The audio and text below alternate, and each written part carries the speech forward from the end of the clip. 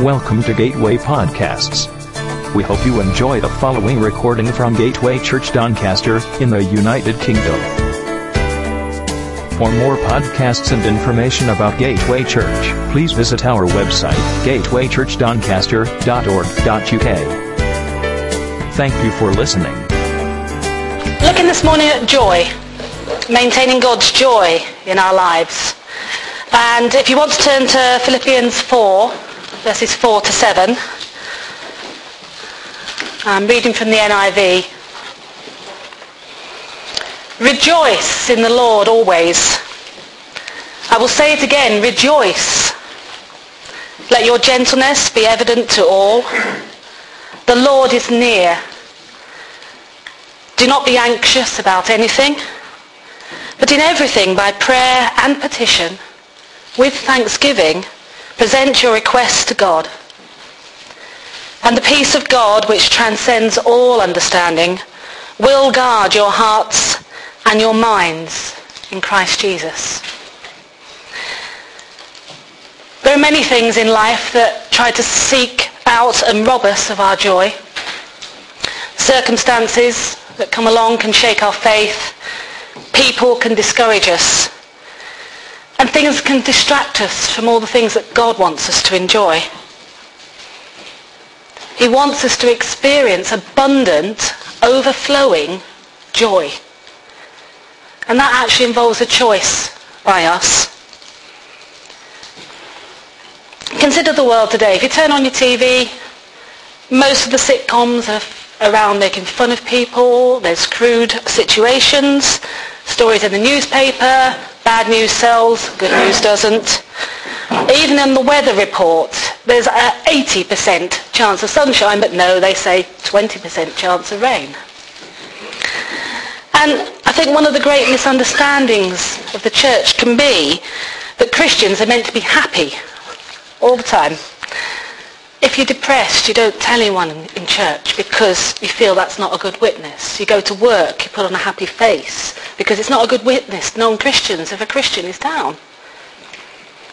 But Scripture doesn't say that. Scripture doesn't say, as the song says, don't worry, be happy.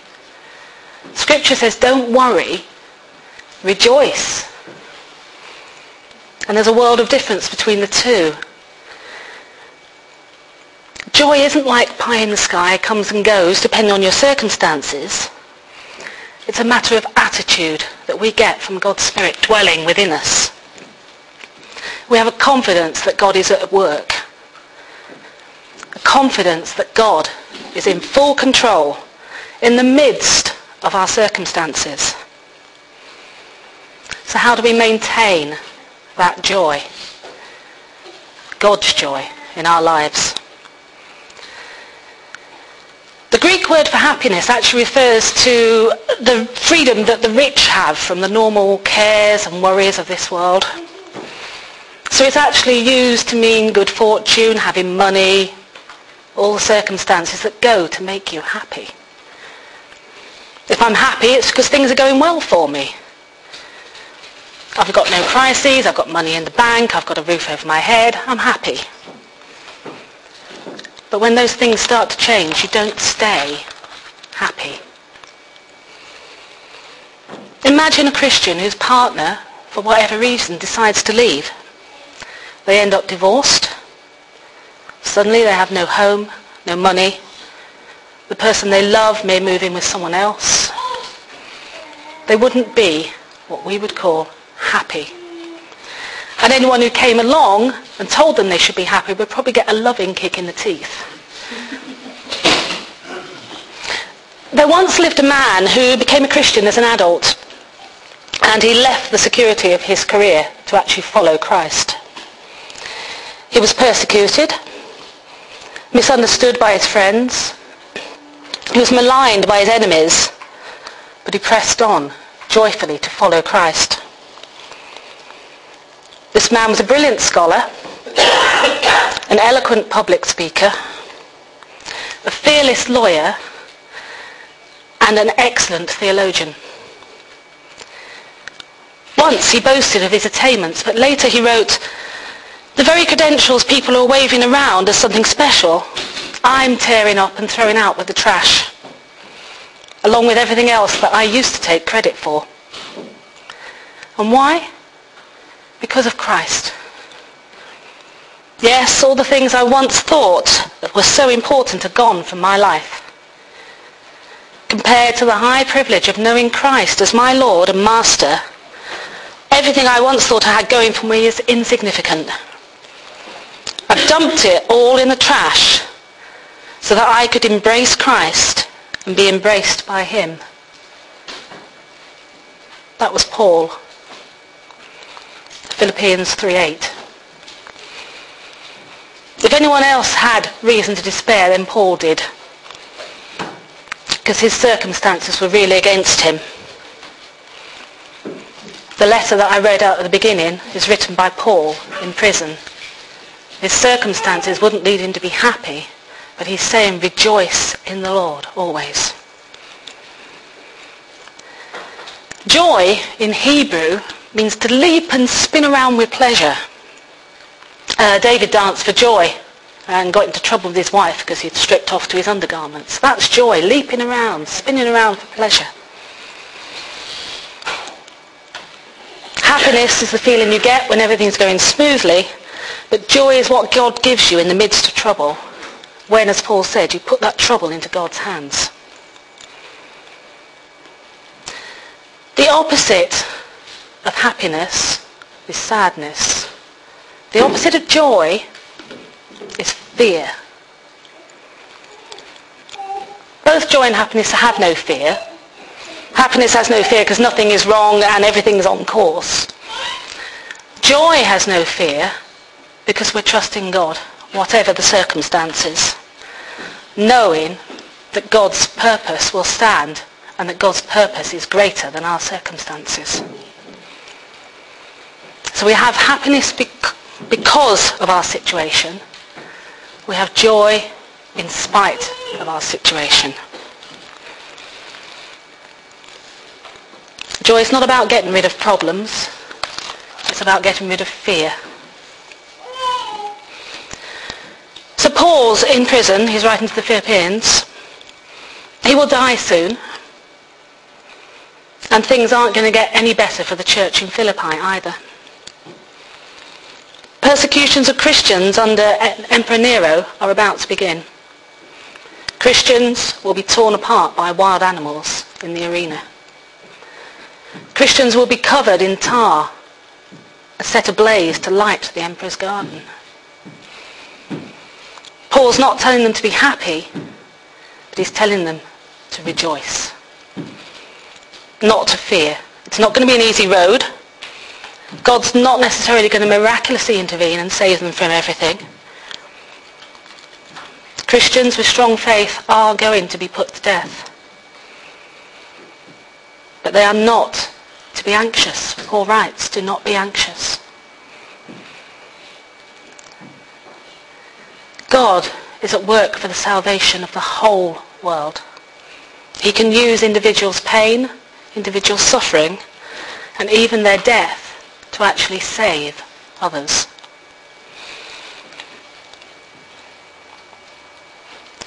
Hear this distinction I'm trying to make between happiness and joy, because it starts to light up one of the areas that troubles a lot of people, Christians included. Why does a good God allow bad things to happen? How come good Christian people have terrible lives? How can God be good in the face of Rwanda, Kosovo, 9/11? Where is he in all of that?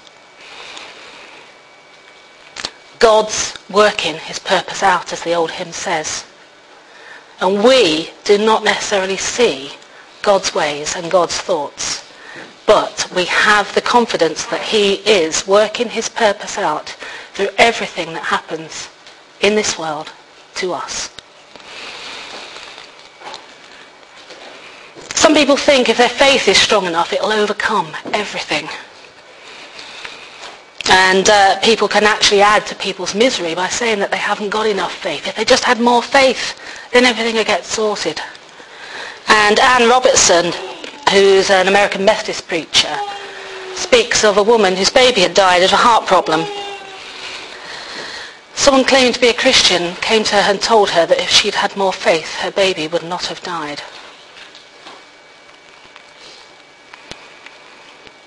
Paul says rejoice and acknowledges that Christians are going to have problems. Otherwise he wouldn't say don't be anxious. People will get diseases and die, no matter how many prayers are said for their healing, because we do not know God's plan. Promising young Christians may be gunned down by violence, crucified. Again, we do not know God's whole plan. But in the midst of it all, we rejoice because God is in control. Joy is one of the fruits of the Spirit. And we can't begin to develop joy without this spiritual life and being in touch with God. We can have happiness. We don't need spiritual development to have happiness. We need circumstances to be right. But we can't have joy. Because joy comes as we develop that complete trust in God, in his purposes, and a deep desire for God's will to be done in our lives, in our circumstances throughout the world. It's an attitude that's willing to suffer death. Jesus actually had joy on the cross. Hebrews 12 says, let us fix our eyes on Jesus, the author and perfecter of our faith, who for the joy set before him endured the cross. Now I don't believe Jesus was happy on the cross. None of his recorded sayings say, don't worry, be happy. I'm fine, Mum, don't worry. No, but he had joy.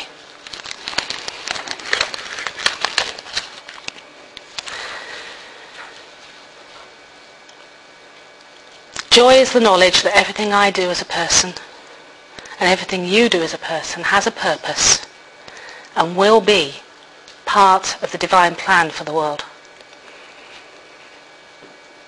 But that means we won't really truly know that deep joy until we really want God's will more than our own. And to know God's will and to come to want that, we have to know and love God. The fruit of joy doesn't ripen in our lives overnight. It takes time and diligence and patience to produce grapes from a grapevine. Fruit doesn't suddenly appear. There's weather, there's bugs, poor soil, neglect, weeds to overcome. And the same in our journey to joy. Joy will start to grow, but we have weather, bugs, weeds to overcome in our lives. We desperately need the Holy Spirit to prune away what's not necessary and empower us to make those choices that lead to the growth of fruit and joy.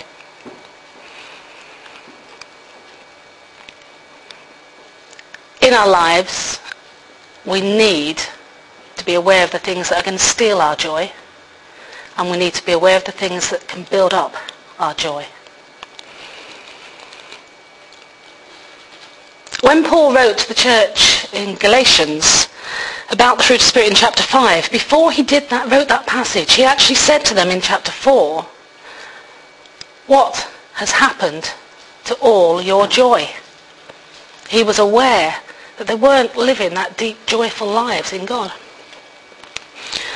So let's have a quick look at some of the things that actually can steal our joy, that may be going on in our lives at the moment. Number one, unsatisfied expectations. Usually that comes from our thinking being based on when and then.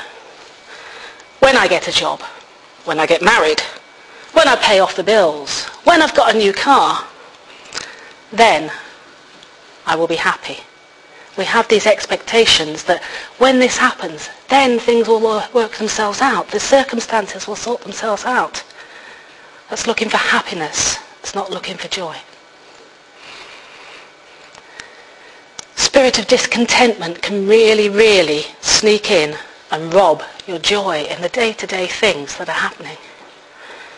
How often do we actually thank God that we have a roof over our heads, we have warmth, we have fresh water, we have food.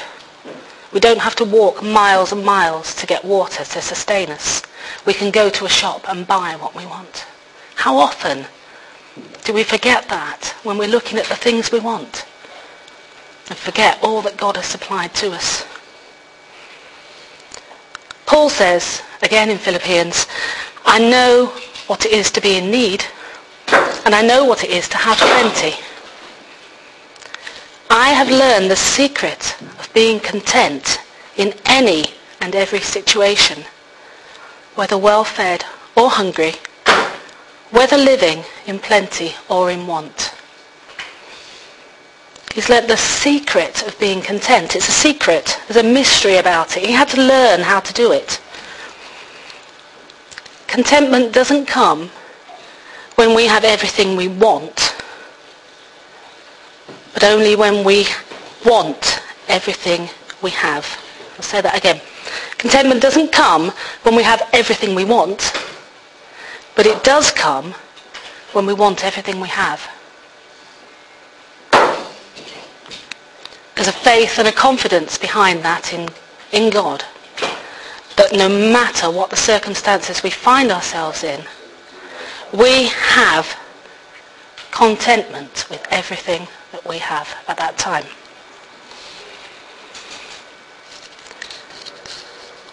So that's unsatisfied expectations in our lives. Second joy buster. It's a brilliant one, this one. It'll get you every time. Wallow in the pit of worry.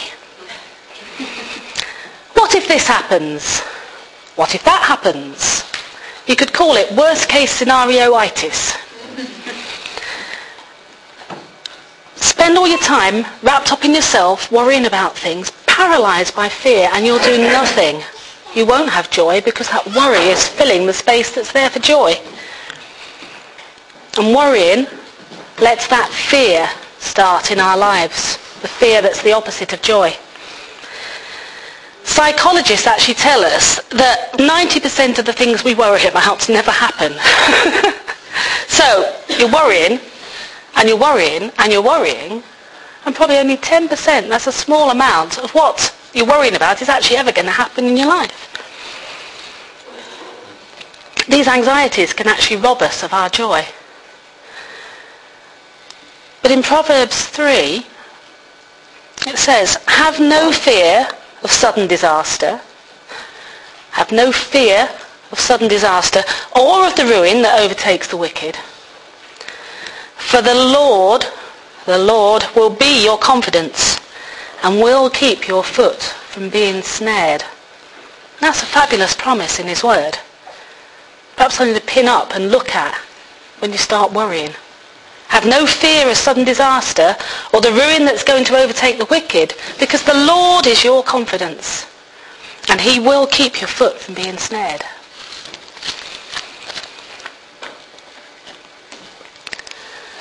Third joy buster now. Unresolved conflict. Our joy can evaporate when we have conflict between ourselves and we allow it with another person to go on. Someone's offence against us, or perceived offence, can just occupy all our mental and emotional ability, and we lose sight of God. There's nothing left over for God because that is distracting us from him all the time, this conflict, and it's not resolved and it's eating away at us. Hebrews 12 says, make every effort to live in peace with all men and be holy. See to it that no one misses the grace of God and that no bitter root grows up to cause trouble and defile many. Love keeps no record of wrongs.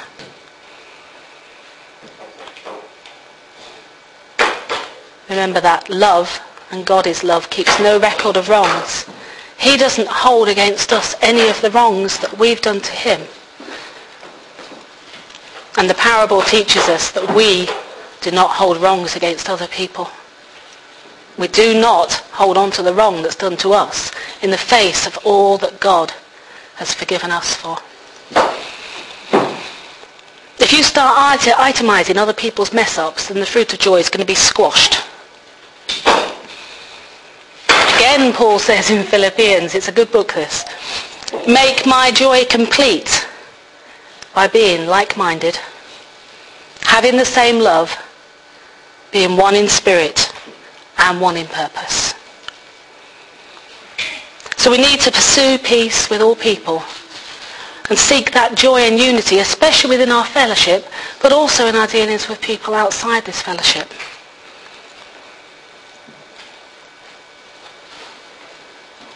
Final one that can steal your joy, unconfessed sin. This probably chases more joy out of people's lives than any other, because guilt can steal your joy away faster than anything else I know of. David understood this very well in Psalm 32.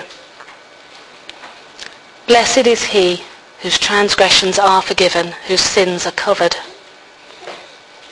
Blessed is the man whose sin the Lord does not count against him, and in whose spirit is no deceit.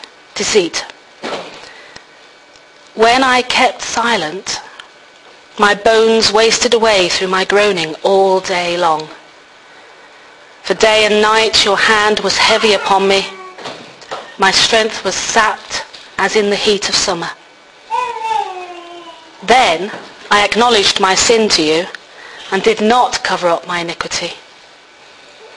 I said, I will confess my transgressions to the Lord, and you forgave the guilt of my sin. When we keep silent about sin, when we don't confess it to God, or we don't confess it to others,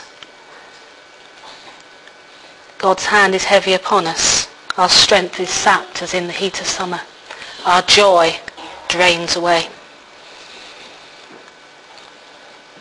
This psalm ends, after David has owned to his sin, with rejoice in the Lord and be glad. Rejoice in the Lord, all you righteous. Sing, all you who are upright in heart. He couldn't rejoice and experience God's joy until he confessed his sins. David writes again in Psalm 51, cleanse me with hyssop and I will be clean. Wash me and I will be whiter than snow. Let me hear joy and gladness. Let the bones you have crushed rejoice. Again, he's been through a rough time there before he writes Psalm 51. But he realizes that once God has cleansed him and he's confessed his sins, joy comes back in.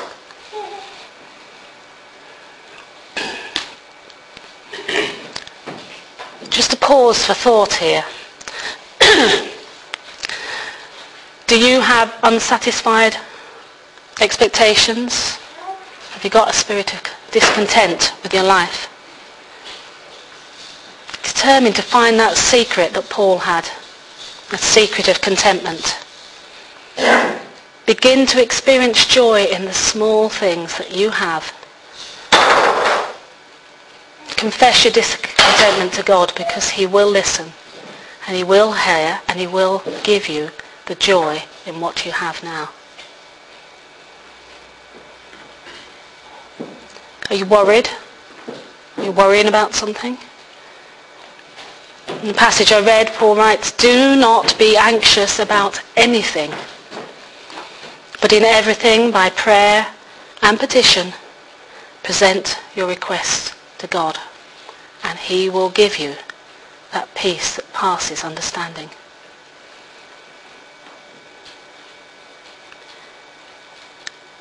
Are you involved in conflict with someone? Has it been resolved? If not, confess it to God and make plans to meet with that person face to face and be reconciled.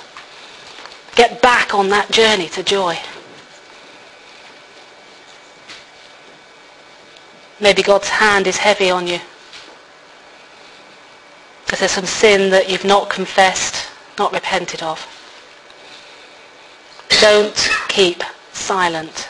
David said when he kept silent, it was no good. Confess it to God and taste the joy that God brings again. That's 4 things that can steal our joy away. And we're all looking very miserable now. So, the good news. Lost joy can be restored. David lost out spiritually with discontent, conflict, sin. His joy was a long-lost memory in Psalm 51. It's a very mournful psalm to start with. Yet at the end he says, restore to me the joy of your salvation. That joy can be restored.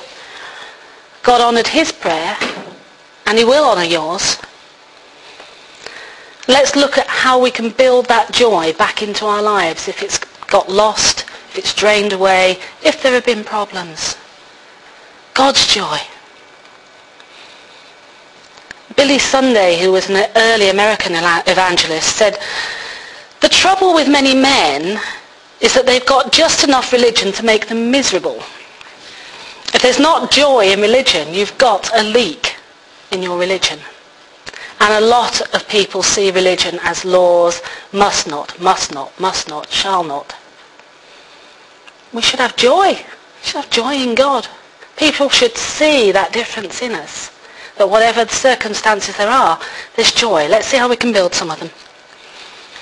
First off, God's character. Recognize God as joyful. Listen to how God feels about you. The Lord your God is with you. He is mighty to save. He will take great delight in you. He will quiet you with his love.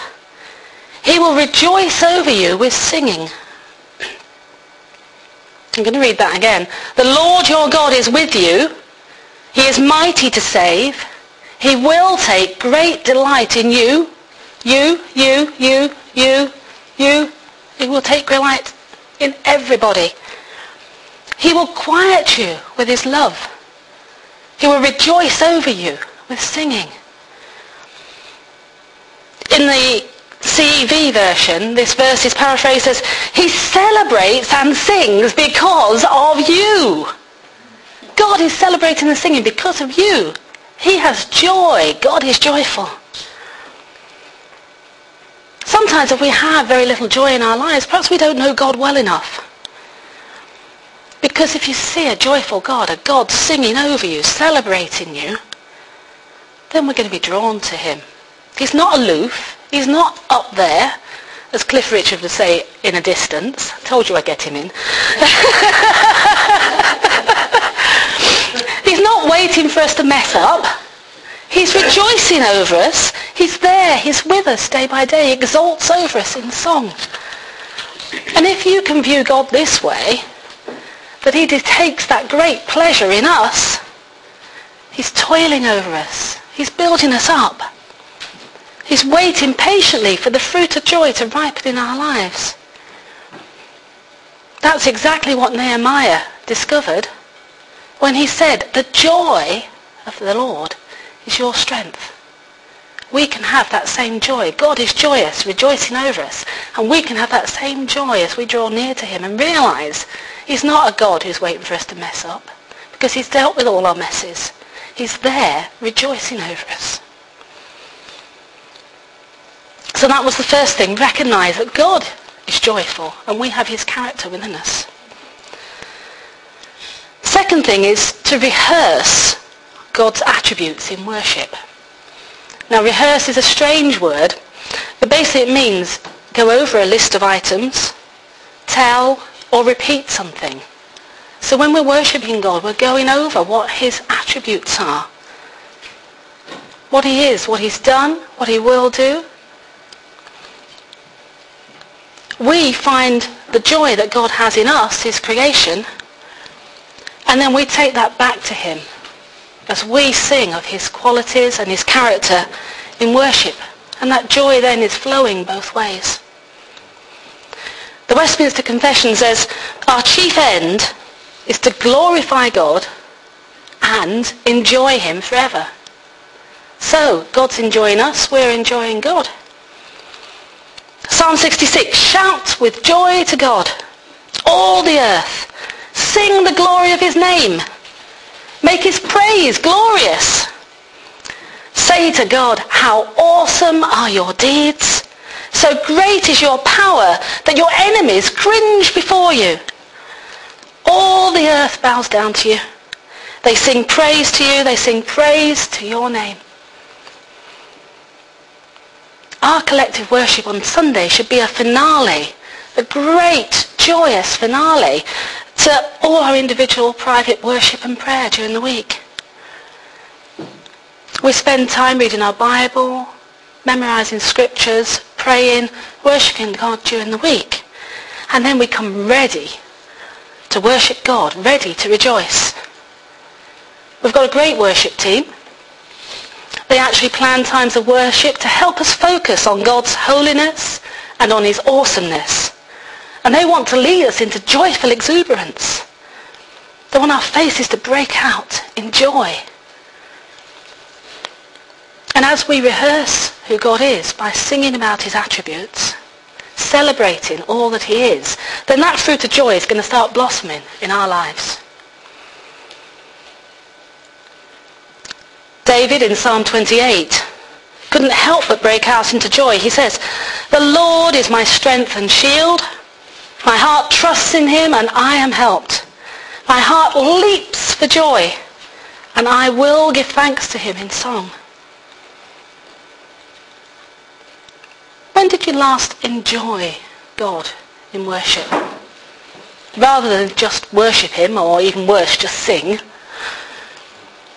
Does your joy show on your face as you worship? Listen to these words from a Hillsong song. Is this an accurate reflection of how we worship?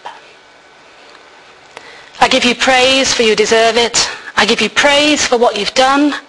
I give you praise for you are able. I give you praise till I overcome. I give you praise when the sun is shining. I give you praise in the dark of night. I give you praise when the battle rages. I give you praise till it works out right. The shout of the King is among us. God lives here in our praises. The shout of the King is among us. Praise him. Praise him. Praise him in everything.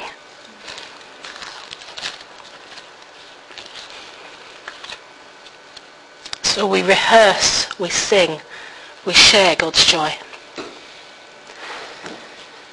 The first two joy builders are vertical between us and God. Some more that are more horizontal dimension, reaffirm your commitment to others. We need to live in community. We can't do it on our own. Romans 12 challenges us to rejoice with those who rejoice. If you're not in fellowship with other believers, then your joy is going to leak out. You're going to become cold. When contemplating whether or not it would be better to die and spend eternity with the Lord, Paul concludes it would benefit the church greatly if he hung around for a while.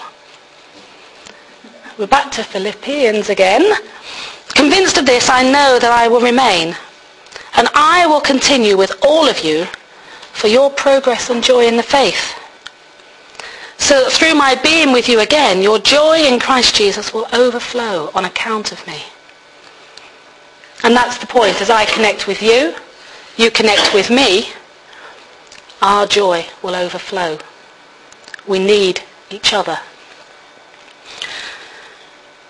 When we live in loving relationships with our brothers and sisters, we'll be more joyful, but we'll also help build up others' joy.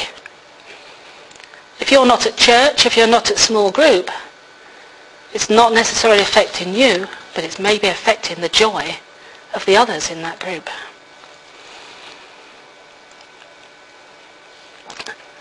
Fourth thing, reignite your passion for evangelism.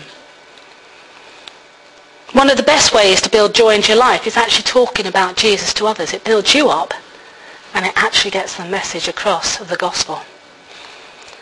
Philemon 6 says, I pray that you may be active in sharing your faith, so that you will have a full understanding of every good thing we have in Christ. And Luke 15, there's those who went to Steve Hurd's first thing, hear about the rejoicing that takes place when the lost are found. When the lost sheep is recovered, the shepherd comes home, calls his friends and neighbours and says, rejoice with me, I have found my lost sheep. I tell you, in the same way, there will be more rejoicing in heaven over one sinner who repents. Not only do we experience again God's gift of grace and appreciate it in our own lives when we tell others, but also we get to see the inexpressible joy of those who experience the new birth. Come along, if you can, to these evangelism evenings once a month and reignite that passion to tell others. Fifth one, release all your problems to God. One of the hallmarks of Christian joy, you can experience joy even in times of sorrow and loss. Christian joy is the response to the presence of God himself. Happiness is the response to the absence of something undesirable. But joy is our response to the desirable presence of God. In Acts 16, the authorities beat Paul and Silas. They flogged them severely. They threw them into prison. They put them in an inner cell so they couldn't escape. And to top it all, they put them in the stocks just to make sure. Verse 25 says that Paul and Silas were praying and singing hymns to God. How many of us would be doing that in those circumstances? The word for praying here is not actually making requests, but actually the word used for praise or worship. So Paul and Silas were praising and worshipping God. Instead of asking God to get them out, they turned this situation into a response of worship. Matthew Henry, a Bible scholar from the 1700s, wrote in his diary after he'd been robbed, "Let me be thankful first, because I was never robbed before. Second, because although they took my wallet, they did not take my life. Third, because although they took my all, it was not much. And fourth, because it was I who was robbed, and not I who robbed." The only way we can have an attitude like this is actually to release all our problems to God. Because he's in charge, we can have joy, no matter what happens. Do not be anxious about anything, but in everything by prayer and petition, present your requests to God, and you will have the peace that passes all understanding. 2 Corinthians 7 verse 4, "In all our troubles," Paul writes, "my joy knows no bounds." In all our troubles, my joy knows no bounds. James challenges us to consider it pure joy whenever you face trials of many kind. Consider it pure joy whenever you face trials of many kinds. We have to take a conscious decision to look for the joy. We can't manufacture joy, but we can give our problems to the Lord by leaning on him with all we've got and have joy in knowing that he is in complete control. Final way to keep your joy, remain close to Jesus. The only way we can continue to have this joy growing as a fruit within our lives is to be obedient to Christ and submit to the Spirit on a daily basis. To actually find joy, we need to stop looking for it and go looking for the one who is joy itself, Jesus. John 15, Jesus says, "If you obey my commands, you will remain in my love, just as I have obeyed my Father's commands and remain in his love. I have told you this so that my joy may be in you and that your joy may be complete. If you obey my commands, you will remain in my love, just as I have obeyed my Father's commands and remain in his love. I have told you this so that my joy may be in you and that your joy may be complete. So if we want the kind of joy that's complete, lacking nothing, we must remain close to Jesus. Apart from him, we will bear no fruit. Jesus said in John again, "Remain in me, and I will remain in you." No branch can bear fruit by itself. It must remain in the vine. Neither can you bear fruit unless you remain in me. The Bible Knowledge Commentary states, joy is a deep and abiding inner rejoicing which was promised to all those who abide in Christ and obey his commandments.